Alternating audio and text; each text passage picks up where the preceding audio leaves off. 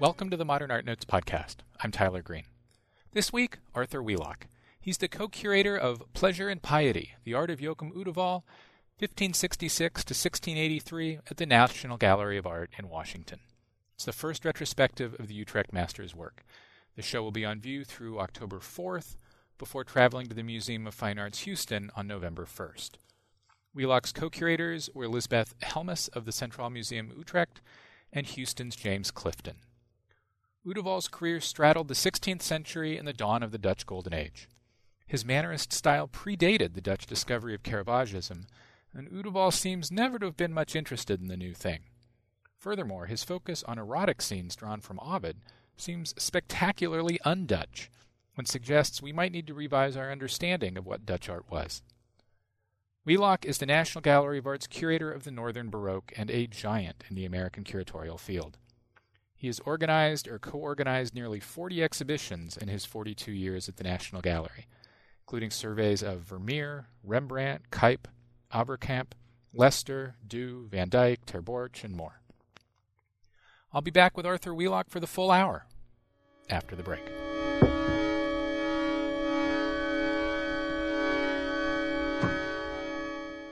The Nasher Sculpture Center in Dallas presents a major exhibition of 6 dynamic and colorful installations on a monumental scale by preeminent British sculptor Phillida Barlow. Featuring large-scale works created specifically for the Nasher galleries, the works playfully tower over visitors, creating multiple compelling environments. See the London-based artist's exhibition, Phillida Barlow Tryst, from May 30th through August 30th. For more information, visit NasherSculptureCenter.org or call 214-242-5100. Blaffer Art Museum at the University of Houston presents Sound Speed Marker by Teresa Hubbard and Alexander Birchler. In this critically acclaimed trilogy of video installations and related photographs, Texas and its associated cinematic imagery serve as platforms for reflections on filmmaking itself. Also at Blaffer through September 5th, a collaboration by Henning Boll and Sergei Cherupnin combines sculptures, drawings, and sound into a multi-dimensional storytelling platform. More at blafferartmuseum.org.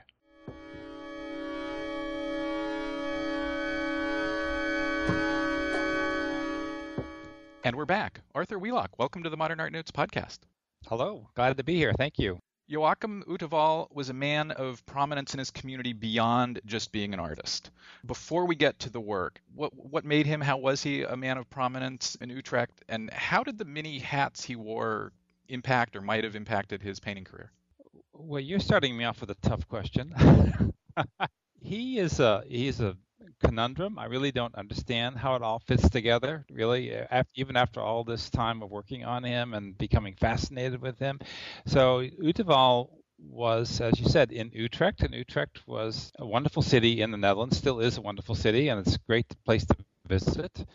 It is inland. It's not in the province of Holland. It's inland in the Netherlands, in terms of the Netherlands.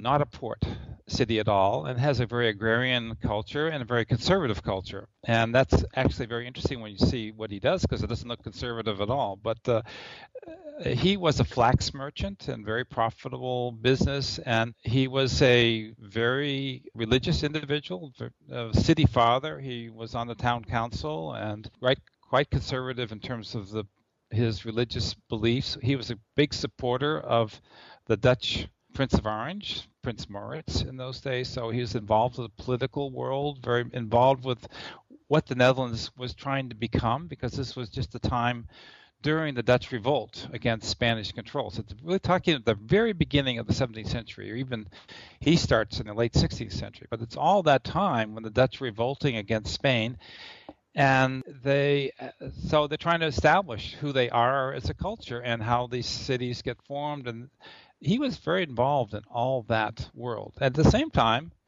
he's an artist, and obviously very successful as an artist from the late 16th century into the early 17th century. He, as far as Carl van Mander is concerned, Carl van Mander was a sort of a person who wrote about art at that time, and he was sort of the Dutch Vasari. He complained that Wtewael was spending too much time in business, and he should be spending more time on painting because he was such an incredible painter. So even then, it was like this two worlds that we hard to reconcile how they work together. So today we would think it notable, if not a little bit odd, that someone who was strictly religious was painting, I guess, as much kind of lurid, erotic, Ovid-derived subject matter as Wtewael was. Was that unusual in the 16th and 17th century? You would think it would be. As I say, I don't get it really. So let's forget his personal beliefs for the moment, or his community involvement, political involvement, and if we look at him in terms of the artistic spectrum of his life, that all seems to, the religious, the sexual, sensual, mythological approach makes sense. It's just putting that together with him personally that I have a hard time with. But he belongs to a whole period of artists who were fascinated with storytelling. And they found the great inspiration for their storytelling often in Greek mythology, particularly Ovid, and Ovid, the Metamorphoses. And the idea that you find in Ovid of gods and goddesses behaving badly, basically, they're all having some issues with each other, with mortals that they probably shouldn't be having, and there are repercussions to those actions. And Ovid tells amazing. I mean, if you ever want a great story, just at bedtime, sit around, lie in bed and read Ovid. That is the most amazing story that keeps going, and all these people come back, and there are different transformations. And in the 17th century, like 16th century, they loved these stories, but they also could see in them sort of morals. If you behave this way, then that's going to happen to you. So there was what's called the Ovid moralisé. There were all these implications about this behavior that were things that were understood in the learned society at that time. So these were stories of great impact, gods and goddesses, serious people and significant people, or significant gods, as it were. And the same in the Bible. You could find the stories of the Bible. You find all these sort of weird behaviors in the Bible that are not things that we necessarily recommend people do on a daily basis, but they became sort of exemplars about what you should or shouldn't do, or how you should behave. So all these stories, it's interesting, they are great, fascinating scenarios on their own, but they put them into the context of their own culture and society and life. And that's where I think maybe you can get a connection between this what's become a lurid and central worlds that he depicts, and maybe a justification of somebody who had a very strict moral code might be able to do this with a sort of, good conscience. So Wtewael mixes these lurid stories with lots of kind of, luscious mannerism. It's mannerism not with kind of hard enamel skin like maybe Florentine mannerism. It's fleshy, it's ruddy. It's very central and whatever the size. And this is another thing I don't understand exactly about Wtewael. He can paint very large paintings, life-size figures in huge canvases, and also these incredible coppers that are 6 by 8 inches or even smaller, and they're equally central, equally the large ones and the small coppers. And how does he think in these two different scales, and how does he able to master them in such an amazing way? I want to get to copper in a moment, but before we do, the scholarly consensus seems to be that Wtewael gets to mannerism through a Central European painter named Bartholomeus Spranger, who people may remember from a marvelous exhibition at the Metropolitan in the fall and winter of 2014. How do we think Wtewael was exposed to, became aware of Spranger? Well, Spranger works, his basic place where he becomes really has a huge impact on the North is when he's working with the court of Rudolf II in Prague.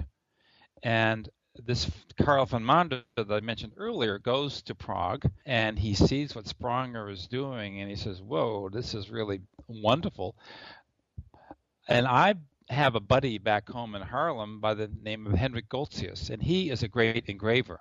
And I'm going to take some of Spranger's drawings back to Henrik Goltzius, and which he does, and Goltzius, in fact, starts to make all these beautiful engravings in the style based on Spranger compositions, and then becomes very much inspired by Spranger's elongated forms and central interplay of figures, and creates his own variants of Spranger-type compositions. Those are the points of reference for Wtewael, who is in Utrecht. He is seeing what Goltzius is engraving in Haarlem. And so, in large part, the connections to Spranger go via Goltzius in Haarlem. Wtewael paints lots of things, portraits, and of course the scenes we were discussing earlier, but particularly kind of on the earliest side of his career, as you mentioned a moment ago, he loved to paint on copper. The flatness of the surface helped him achieve just remarkable detail. Most of those paintings date to a single decade in his career, to the first decade of the 17th century. Any idea why he stopped painting on copper? Well, he doesn't stop entirely. He continues into the teens. I think the last one is 1616, if I'm not mistaken. Those are incredible paintings, and they're little treasures. And they're the kind of paintings that one can imagine at that time, whenever hung on a wall, they were kept in a collector's cabinet type of place, and they were brought out only on special occasions to show to a good friend or some admirer of that type of painting. Now Wtewael is the only one that I'm aware of who paints small paintings like this on copper in the Netherlands. So you have copper by Jan Bruegel in the southern Netherlands, but not really in the north. Wtewael is sort of the copper guy in the north. And I suspect it has something to do with the people who liked those coppers were people who admired the kind of world that Rudolf II was creating in Prague and in his Kunstkammer, the world of little treasures is, natural treasures and man-made treasures. These are treasures. These are. You look at them and said, "How on earth did he ever do that?" That's the first kind of reaction you have to. Oh my God, look at this, and that sense of, can you imagine this is something that some real person made? I mean, that was the kind of a feeling that you had with these works. That fascination with this world, I think, is very strong at that late 16th, early 17th century, but it, I think, changes by the teens, that you start to see a different interest in what art what it consists of, and the aspirations to the world of Rudolf II sort of dissipate and become less prevalent. So I guess kind of the last big kind of thematic thing about Wtewael before we kind of turn to some specific paintings. Lisbeth Helmus, in her essay, notes that over time art historians and art lovers have kind of separated the late 16th, very early 17th century Mannerist-informed or Mannerist painters from the Dutch Golden Age painters, the Rembrandts and Van Goghens and so on and so forth. Why did that happen? And would any such, is that kind of a split or difference something we think about now, or was that happening or have been perceived back in the early 17th century? Yeah, it's a big question, a fascinating one. It's one that actually I focused on in the essay I wrote in the catalog, which was sort of the historical reputation of Wtewael. And I think the easiest way to understand that, and sort of taking you out of the 17th century into the 19th century, because that's where our understanding of the 17th century really lies, is really in the 19th century appreciation of Dutch art, and particularly in a French writer by the name of Eugene Fromentin. And Fromentin loved Dutch art. He loved lots of art, but he loved Dutch art. He loved Flemish art. But in terms, when he thought about Dutch, what he talked about was that the Dutch art began essentially with the beginning of the 17th century. So he ties it in chronologically to the beginning of the 17th century, which makes a lot of sense. And what he admires about Dutch art is that these artists made a portrait of that world. And that's a portrait in the broadest sense. So the portrait of people, portrait of landscape, portrait of still lives, portrait of figures going about their daily life. you name it. So it is this definition of the portrayal of the world that these Dutch artists did that we in the 19th century have so admire. And he talks about what goes on before. He doesn't mention Wtewael, but he mentions Goltzius and other artists from this time. He says, those guys, you can't even talk about them as being Dutch. They don't belong. So he dismisses them as not even being Dutch because they don't do this portrait of that world. And the question that is very interesting is, in the 17th century, at Wtewael's time, did they feel that way or not? I mean, that's Fromentin's approach really dictated how the 17th century was understood throughout the 19th and 20th century. Really, when I was in school, it was definitely still at Fromentin. We didn't talk about mannerism. We didn't talk about Dutch Caravagism. Fromentin, in fact, talks about no artists from Utrecht. He doesn't talk about Honthorst, Terbruggen, any of the Dutch Caravagisti. There's not one artist from Utrecht mentioned by Fromentin. They're all from Haarlem, Delft, Leiden, Amsterdam, Haarlem. So it is a very distinctive approach. And so it's interesting that Wtewael has been left out of the story until really the 1980s. Most of the paintings in this show that are in public collections were acquired in the 1980s. Hardly anything that happens before that. They were just neglected. Now, in the 17th century, there is a big shift in the sort of second decade, particularly in Haarlem, that people start to look at the world and describe it much more realistically. So there is this happening in the 17th century, but it's not nearly as dramatic as Fromentin made it out to be. Fromentin did not allow history paintings to exist in the Netherlands. He did not allow stories in the Bible and mythology in his sense of what Dutch art was all about. But it did exist, and the Dutch did allow that, but the elongated mannerist intertwining figures and strange colors moved into a more realistic framework of space and logical world. So I'd say, yes, Wtewael is actually very conservative. He never moves out of mannerism. Our painting at the National Gallery, Moses Striking the Rock, is dated 1624, and by 1624 you have all this realism going on in the rest of the Netherlands. So he is sticking with this style much longer than anybody else. So he's really kind of at the end of a story. It doesn't mean his paintings are not admired. They are. There are collectors, but they become less and less what people talk about. So in the North, does mannerism run out of gas as simply because Caravagism arrives, or is there more to it, maybe a more nationalistic reason? Mannerism runs out of gas, for sure. And Wtewael is the last remaining member of the Mannerist world that really has any kind of impact. There are two things, at least, that play into this. One is certainly the arrival of the artists in Utrecht, had been to Rome, had been inspired by Caravaggio. So you have, in 1620 or so, you have Terbruggen and Honthorst and Dirk van Baburen coming back, and large-scale figures, and often with dramatic light effects, not always, but that certainly has a big impact in Haarlem. But you have other artists going from Utrecht to Italy, like Puylenburg, Cornelis van Puylenburg, and he goes there and he's not looking at Caravaggio so much, but he's looking at Raphael. So with Puylenburg, you have a classicistic tendency in his small paintings, which are often on copper, larger than Wtewael's, but on copper as well, very refined paintings, but classicistic, looking at the antiquities, looking at that world.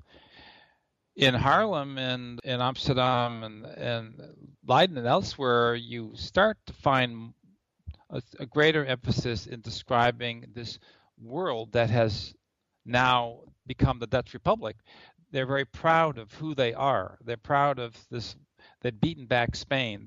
And at that same time, they're asking the questions, who are we? So they're creating a language, Dutch language. They're creating laws. They're creating a social structure, but they're also proud the sense of pride in their land. And it was very interesting. I always thought that the concept of the Dutch Golden Age was something that people in the 18th century, 19th century, 20th century, looking back to this great achievements that the Dutch had in the 17th century. But no, the concept of Dutch Golden Age starts right at the beginning of the century. People are writing, we're entering into our Golden Age. And this is a very interesting concept because you can take it two ways. You can have artists like Wtewael saying, oh, this is a Dutch Golden Age. And so what do? They paint the Golden Age. So there's a fabulous painting at the Met that's in the show, a copper, of the Golden Age. And that's somewhat interesting that he paints the Golden Age. It's this Mannerist, beautiful, serene world with all these elegant figures and beautiful landscape. And there is an equivalent in his mind, I'm quite sure, that Golden Age is what we are entering into in our new Dutch Republic.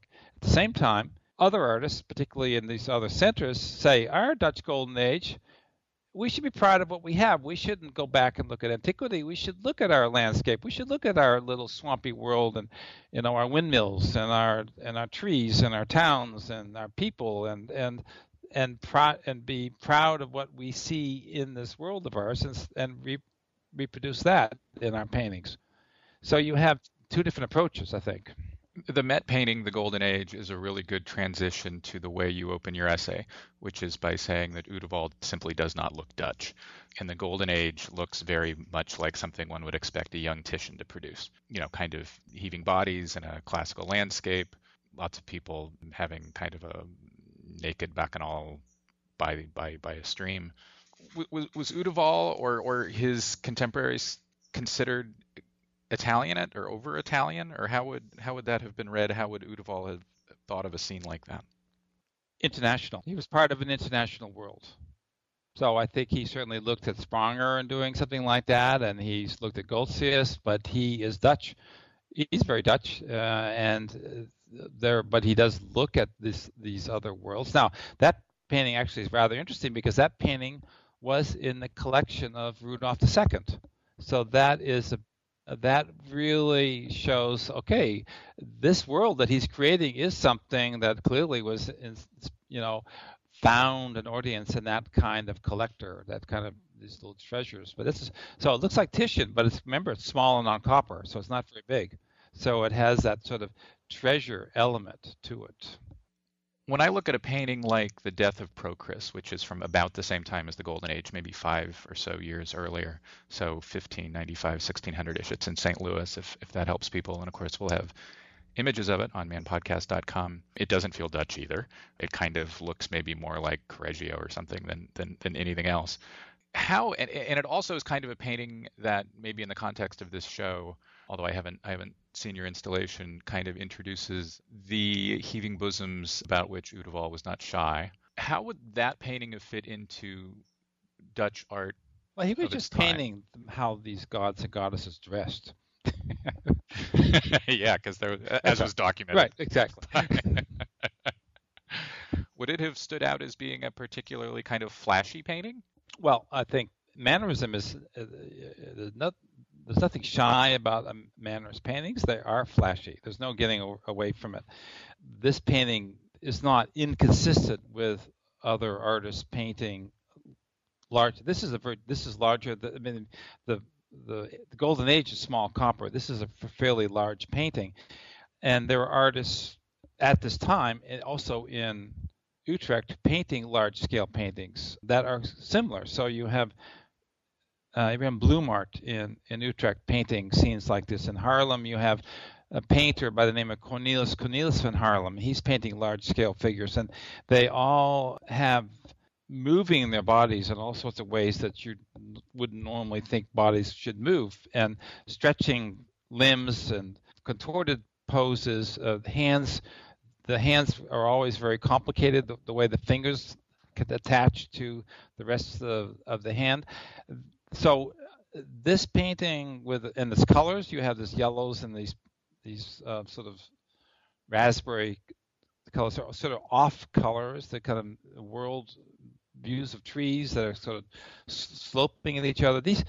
That's a vocabulary that is not unique to Wtewael. That is pretty much in a context of these other artists painting larger scale painting. So there is a commonality in approach from this period that I think is very striking. And sometimes we even say, is that really Wtewael or is it Blumart? I mean, can we be sure? And it sometimes, if they're not signed, it's sometimes very difficult because they are using some of the same vocabulary. A mannerist, almost by definition, is taking over forms that another artist has used. So they're not shy about adapting poses from one artist to the other, or for the same artist using the same pose in multiple ways and in different narratives that he's creating. So there you do find the commonality here that I would say this painting would not stand out as being anything outside the realm of what was being done in the late 16th century. My guest is Arthur Wheelock. We'll be right back after a break.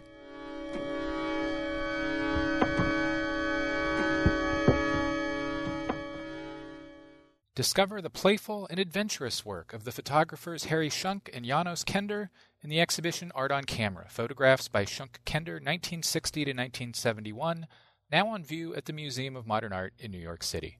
There's also live music and refreshments on Thursday nights, conversations about modern and contemporary art, and Yoko Ono's participatory white chess set, all outdoors in MoMA's idyllic sculpture garden throughout July and August. Find out more at MoMA.org and plan your visit today. The Hammer Museum presents Mark Bradford Scorched Earth, the artist's first solo museum exhibition in Los Angeles. Comprising 12 paintings, including a large-scale work on the Hammer's lobby wall and a sound installation titled Spider-Man, this new body of work refers to formative moments in the artist's life and contemplates the body in crisis. Scorched Earth brings together Bradford's artistic practice, social activism, and history as a native Angelino. On view June 20th to September 27th, 2015. Visit hammer.ucla.edu.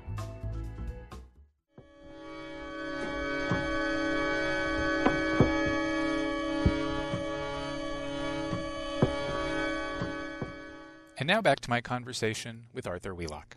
We talked about paintings on copper earlier. One of the paintings about which you wrote for the catalog is the Apulian Shepherd, which is among the Ovid stories that Wtewael took as a jumping off point. Thought this might be a good painting. It's a pretty ambitious painting, even though it's pretty tiny. And I thought it might be a good painting around which to ask if you have ideas about why Wtewael chose the stories from Ovid he chose. Did that come from him? Do you think that came from commissioners, clients? We don't know enough about who purchased his paintings. The interesting thing is a lot of the works that he made stayed in his own collection. And so the issue to a certain extent is, why did he paint these? Was it just because he really wanted to, or was there a market that he was trying to satisfy? He didn't need to paint them for the money because he was such a successful businessman. So, and this painting, this subject is rather unusual. I'm actually not even sure there's another painting of the Apulian Shepherd. So why does he choose it? Only thing I could say in any kind of thing that makes any sense is that Ovid was just such an engaging writer, and the scenarios that he described, I'm sure inspired Wtewael's imagination. There's nothing, in Wtewael's paintings, it's the imagination over and over and over again. You talked about the incredible imagination that it allows him to create these effects. So I think the stories that inspire the imagination were also something that he really liked. In this case, it's kind of a nice little moral. I mean, the Apulian Shepherd is, he's just the shepherd, and he's out there walking through the landscape, and he sees these lovely ladies, some dressed a bit and some dressed not at all, dancing in a circle, and he sort of jumps around and makes fun of their dances, and they're dancing right by the cave of the god Pan, and And this is, he does a very dumb thing, which is to make fun of somebody more powerful than yourself. And so as he's dancing around in a weird fashion, these nymphs look at him and say, huh, that's just a shepherd, so we don't have to worry about that guy.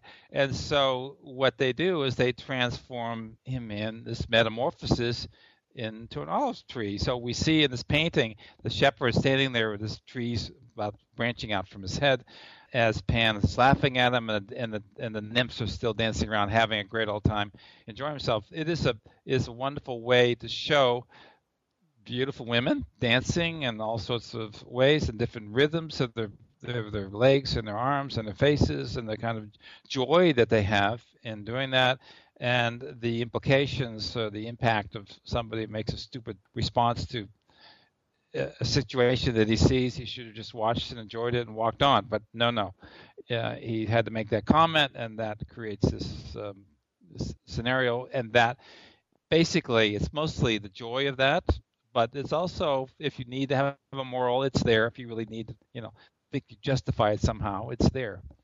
It's a marvelous little painting. The kind of circle of nymphs dancing is replicated in the broader composition of the painting that takes in the shepherd and a goat, and I think somebody playing a lyre on the right. It's really a marvelous little thing. And it is little. It is something to hold in your hand. That I can't stress that enough. And it is 6 by 8 inches. They are very personal. You hold these close to you, and you get so engaged in discovering all the little things that Wtewael is creating in them. That's part of the joy. And I'm very proud of the way we installed the show in Washington. We thought long and hard about how do you give the viewer the sense that they can imagine holding these paintings in your hand. So we worked very hard to kind of put them at an angle, both to help with the lighting, but also to give you the feeling what it would be like to be there in front of this and have this personal experience with it. Another thing in Wtewael paintings that doesn't feel super Dutch to me is the way that he has something happening in every little inch of almost every canvas. And, maybe a couple examples are the wedding of Cupid and Psyche, or maybe in the foreground, the shell-strewn beach in Perseus and Andromeda. He's got all of this stuff going on everywhere, and yet the compositions, always hold together. Am I right? Is that not very Dutch? And where do you think that for Wtewael comes from, or why is that appealing to him? We have to acknowledge that Wtewael is Dutch.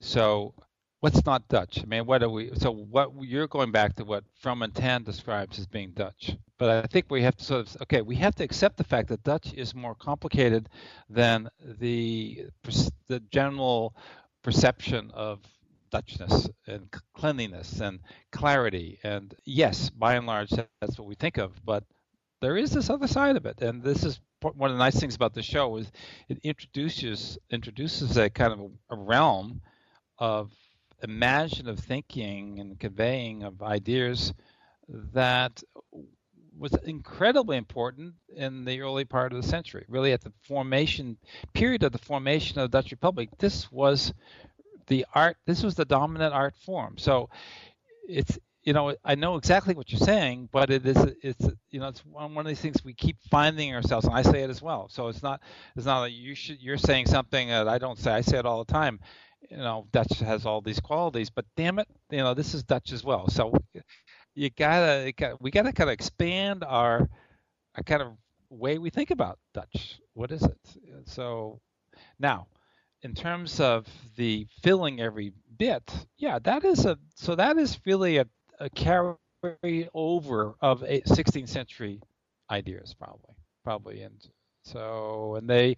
it starts getting filtered out, and what you say is absolutely correct, but I'm just going to fight back about it not being Dutch. The beach in Perseus and Andromeda is weird. You have a skull and a bone, and then you have lots of seashells.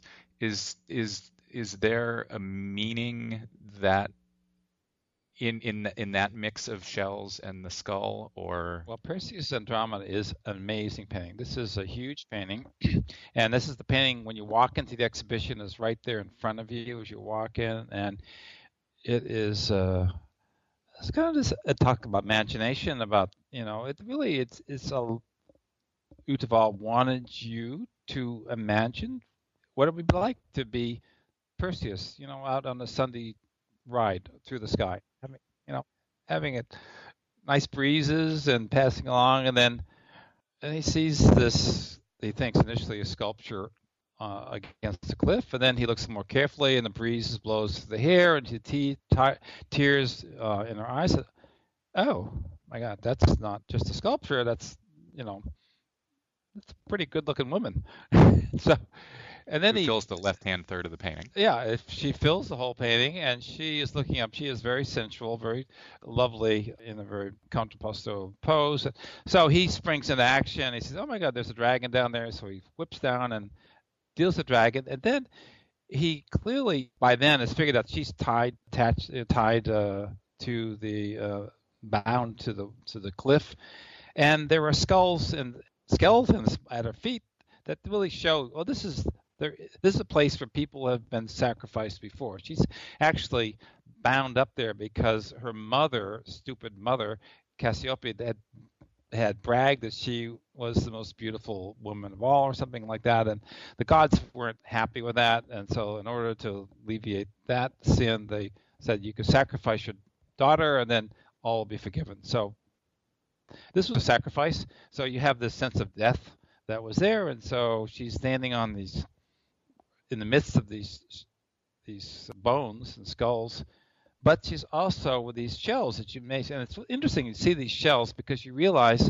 that however elegant and mannered Wtewael is, the incredible realism in the still life elements all the way through the show is incredible. I mean, every single shell or cucumber or head of lettuce or cabbage or whatever or pot, they're amazing. But anyhow, she is not standing on just any shell. She's standing on a very sexy conch shell that has all sorts of sensual, sexual implications. So not only, yeah, I mean, it's pink and it's got all this kind of interesting shape to it, and so it's clear that Perseus sees this woman, and she's not only beautiful, but there's also potential there in a much more sensual, sexual realm than that Wtewael is able to convey through this juxtaposition of her having a foot resting on this conch shell. He's a painter who never shies away from the sexual, particularly in the mini paintings he made of Mars and Venus, surprised by Vulcans. Yeah, and it's sexual, but it's the full sensuality of the paintings, I think, is what you end up coming with. So I find them more sensual than sexual. I mean, they're sexual places, they're sexual kind of subjects and scenarios, but it's really the appeal is the sensuality of the experience. And the colors and the swirl. And I think what the other thing that it's true with Perseus and Andromeda and Mars and Venus in bed, or even the sacrifice, the martyrdom of Saint Sebastian, everybody seems to be having a good time. I mean, Andromeda doesn't look particularly. She looks kind of pleased to see this guy Perseus coming, and Saint Sebastian doesn't look really very worried. He looks kind of pleased about things, whatever they might be. And the guy who's tying him up says, "Oh man, this is great. Bring me some more." I mean, everybody's in a kind of a very happy frame of mind, and the gods and goddesses looking down on Mars and Venus in bed clearly are enjoying the scenario that they're witnessing. So it is a very happy show. I think there is very little that people live through these realms, and I think Wtewael makes you feel very engaged and drawn to the subject, particularly in the way he represents these stories. Well, let's leave Wtewael and broaden our conversation to Dutch art and your career in presenting it more broadly. I don't know how many major exhibitions of Dutch art you've curated or co-curated or brought to the gallery, but it's probably a lot closer to 24 than 12, maybe more than 24. Yeah, it's getting up near 40, I think, at this point. Well, so over the course of your career, you've kind of become a curator who can do pretty much any show of any single artist or idea in Dutch art that you want to do. So could you talk us through how you go about the process of deciding what shows you are going to do or bring to the National Gallery? Do you have a list that you've had for a long time that you just kind of work down, or is it more timing and opportunity based? Or I don't think I have a logical progression of ideas in that regard. I, of course, am very fortunate to work at the National Gallery. It's a great place. And the opportunities to do things here are unbelievable. And I've had wonderful support institutionally throughout the years from the director and the staff in all different ways. And what we can do in terms of installation and the publications and the catalog production, I mean, it's just, I'm the beneficiary of so much support. It's just hard to even talk about, quantify all that. Also, because I've been doing it for a long time, I've had opportunities to get to know colleagues from around the world, and that is a great source of support and ideas that come from. I also teach at the University of Maryland, and I have students who bring ideas as well to the table, make me think about things in new ways.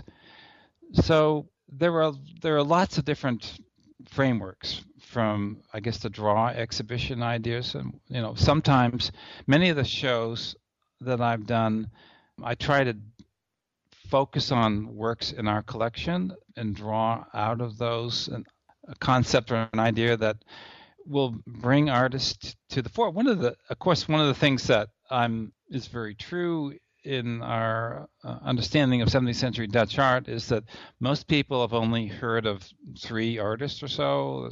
There's a Rembrandt guy and a Vermeer guy and a Frans Hals maybe, and maybe Roustal, but that's pretty much in terms of the broad framework of public awareness.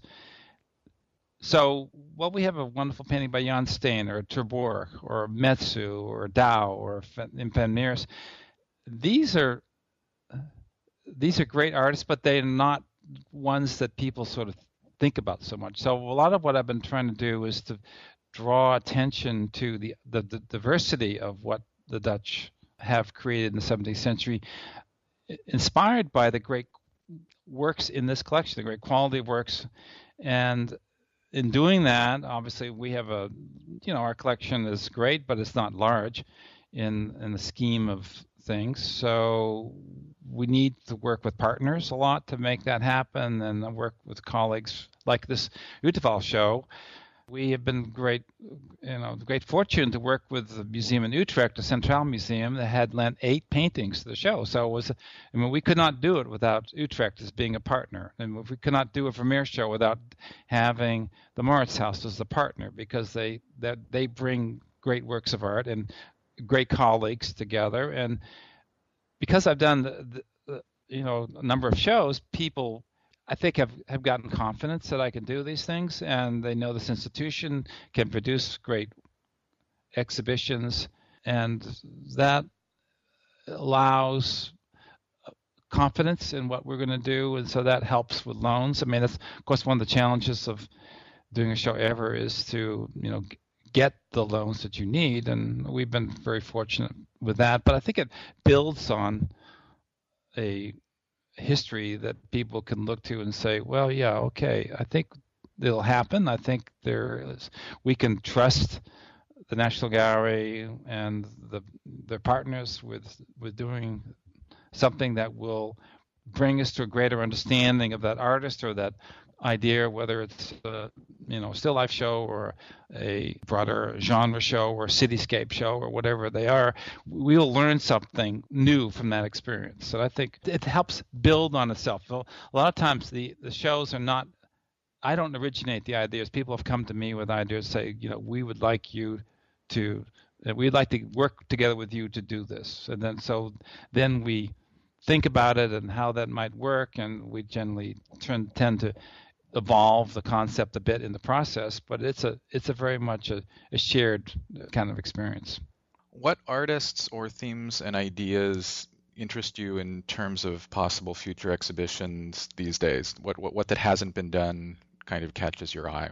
Whether something you might want to do or would hope to see. We have a few shows working on at the moment. One of them I think is going to be, well, they're all wonderful. I'm looking forward to them all. One is a show we're doing together with Custodia, the Lucht collection in Paris, which is a wonderful small villa, actually, but with a fabulous collection that was formed by Fritz Lucht in large part, a great scholar and collector in the early 20th century.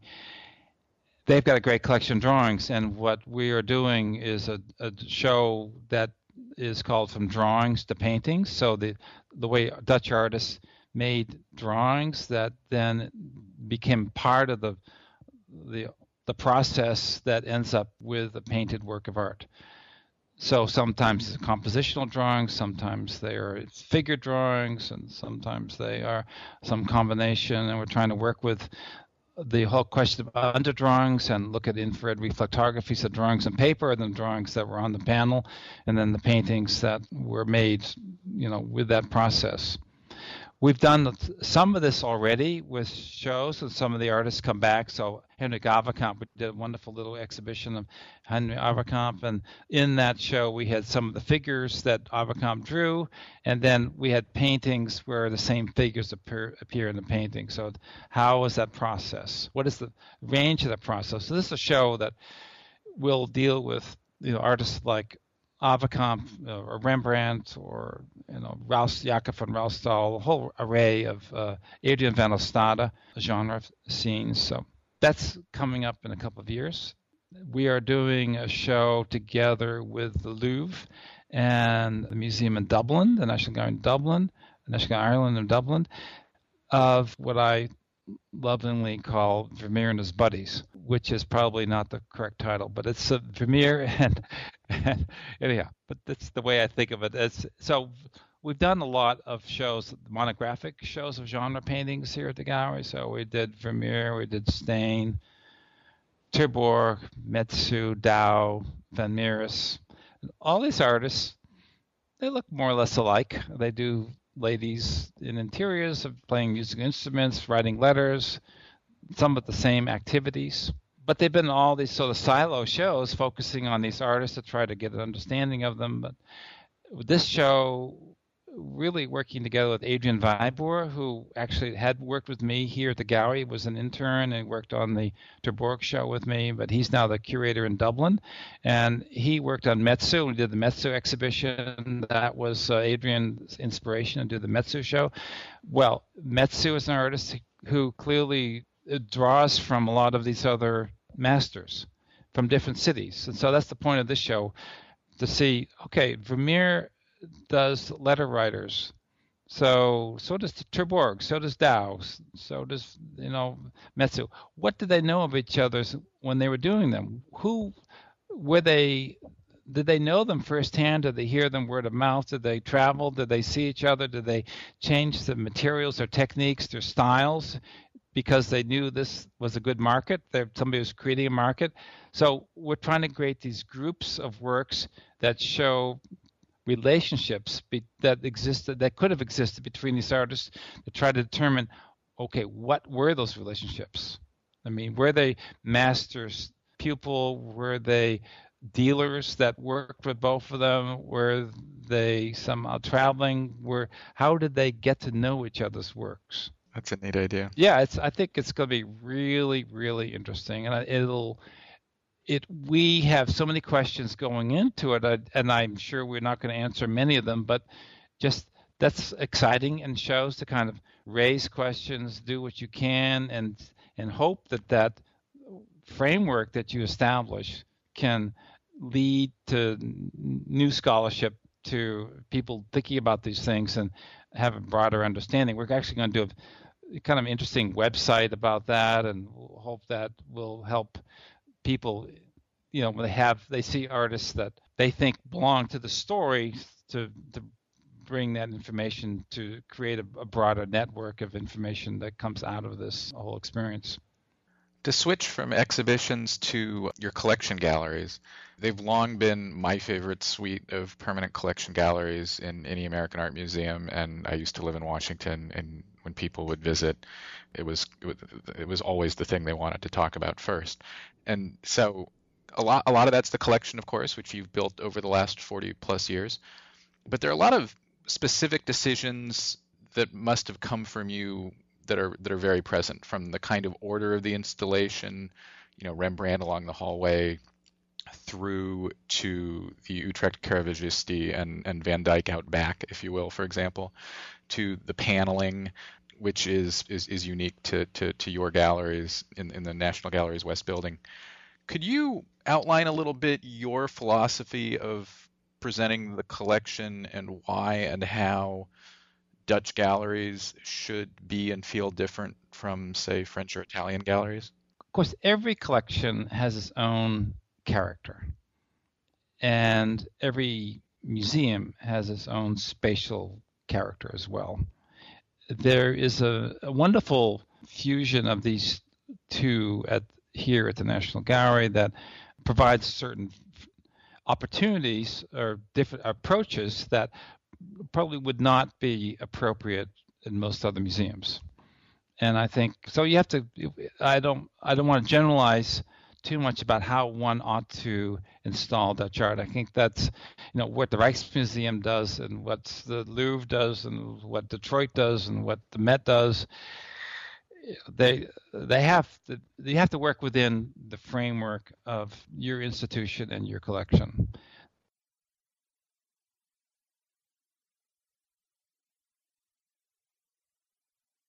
Well, can I go back to our collection? And one of the things you mentioned, the paneling, and the paneling is an interesting phenomenon that many people find. Why do you have the paneling? And of course it was here. It was part of the structure of the building that when it was built. And the paneling is interesting because it has divisions. So it has these pilasters. So it divides the wall into sections. So often some of the larger galleries will have on the longer wall have a smaller panel, a larger panel, and a smaller panel. So it's already subdivided for you. And that's interesting in looking at the various galleries because they have sort of a structure built into that gives you a framework for thinking about your installation. And I think, to me, that's always been very important. Now, that is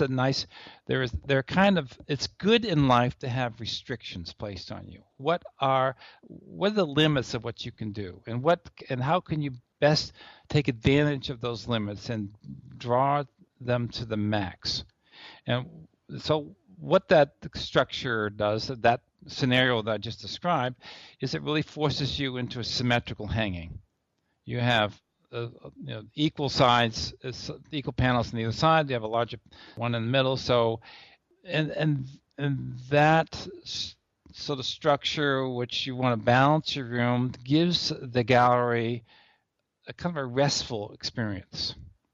And that's something in spacious and restful that has always been part of the character of this collection, and it works because we have been so fortunate to have these great paintings, from the Mellon collection, the Widener collection, the Kress collection, and all these wonderful donors in more recent years that have helped build on that collection.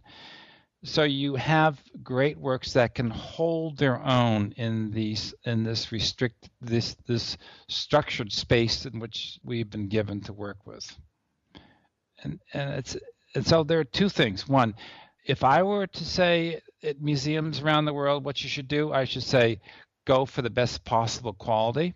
And the quality is not only the compositional design, but also the condition of the work and how has it been preserved. Be really conscious of that. I would say that you really need to think carefully about your frames, your framing. And to me, that is crucial to the presentation of the work. You want to think about the lighting and how the lighting works the individual painting and also the wall, and how you work those together so you enhance the experience, but you don't spotlight it so much that it becomes theatrical. I would say it's important to think about the neighborhood that your works are in, and who are your neighbors. What kind of relationships do you have with your neighbors? Do you good walls sometimes makes good neighbors, but you want to have communication. And so how do you communicate? How does this work? Are there stories that communicate through color, through scale, through storyline? There are different ways that works of art can communicate. I have such a great time walking through my galleries. I just go over there and think, oh man, and they're friends. They're old friends. They've been around. We've been together for a lot of years. Over 40 years for many of them. We wave at each other in the morning. How was your night? I haven't seen you for a week. How are things going? I mean, you feel that kind of connections, and it's an exciting experience to feel that way, and it's partly they're friends that have been there for 40 years, and yes, they have changed. Sometimes they've changed because they found a new frame to put around themselves, and that's good. Maybe they decided they needed a little refurbishment and went down to conservation and got a little cleaned job and get cleaned up a bit. I mean, so they look a little bit happier. Maybe they've just got a new neighbor. They makes them feel happier. I mean, all sorts of things happen to paintings. They're not always, but that certainly happens. That could change the whole room. You see one painting clean like that. But you've changed. That's the thing that I think is the most important. You've changed. You're not the same person you were 40 years ago. You're not the same person you were 2 years ago. You're not the same person you were 1 year ago, and the same person you were 5 minutes ago. Something's happened. You've met somebody new. You've seen a cloud formation that somehow is different. You've seen wind pass through a tree that makes the leaves flicker in a certain way. You've seen a dog poop against a wall. I mean, it's Dutch art we're talking about after all. I mean, you've got, there are these things that you happen, and then, oh my God, look at that. I just saw that cloud. I saw that sunset. Or then when you go to the painting and you go out at night and you've seen the paintings, you look at things differently around the world because you've seen it in these paintings. You've seen somebody with a funny hat, and you see the same person walking down the street with a funny hat. I mean, these kinds of connections keep going, and they keep creating new experiences for these works. And that's why I think one of the great things about great art, and this is where we have been, fortunate in the gallery, and we have this great heritage. And what I've been trying to do as a curator is kind of, all right, there's a lot of great art out there that Mr. Mellon and Mr. Widener and Mr. Kress never looked at. They never even thought about it. They had a certain canon. They had artists that Fromentin says, these are important. This is what Dutch art is all about. And so they worked to collect them. They collected the Rembrandts, and they collected the Paulus Potters and the Jan Steens. But they never looked at Wtewael. They never looked at Terbruggen. They never looked at Goltzius. These were not artists that were part of their world. But that's why when you say, why is this not Dutch? It is Dutch. But this is not the Dutch. So we're trying to expand that. Okay, Dutch art, the 17th century, is an amazing place. It's far more diverse and interesting and changing, and has aspects of it that we don't anticipate. We never even thought about. I mean, there are artists now that I've been working to acquire in this gallery, whose works I've been acquiring, I never heard of in graduate school. I never heard of when I first came to the National Gallery. And now they're hanging. I had never heard of some of these 10 years ago. So they're hanging on the walls. And that is, I'm very proud of that, actually, personally. It's kind of seeing it's like this world that, you can engage in and you can experience has become a richer, more diverse world than we ever anticipated. It's great to see the Franz Halls of the Harlem Civic Guard member that's been there for years, and then to go into the rooms behind it and see things that haven't been. Arthur Wheelock, thanks so much for talking with me. Thank you. That's all for this week's show. The Modern Art Notes podcast is edited by Wilson Butterworth. Special thanks to Steve Roden, who created the sound for the program. The Modern Art Notes podcast is released under a Creative Commons license. Please visit Modern Art Notes for more information. Thanks for listening.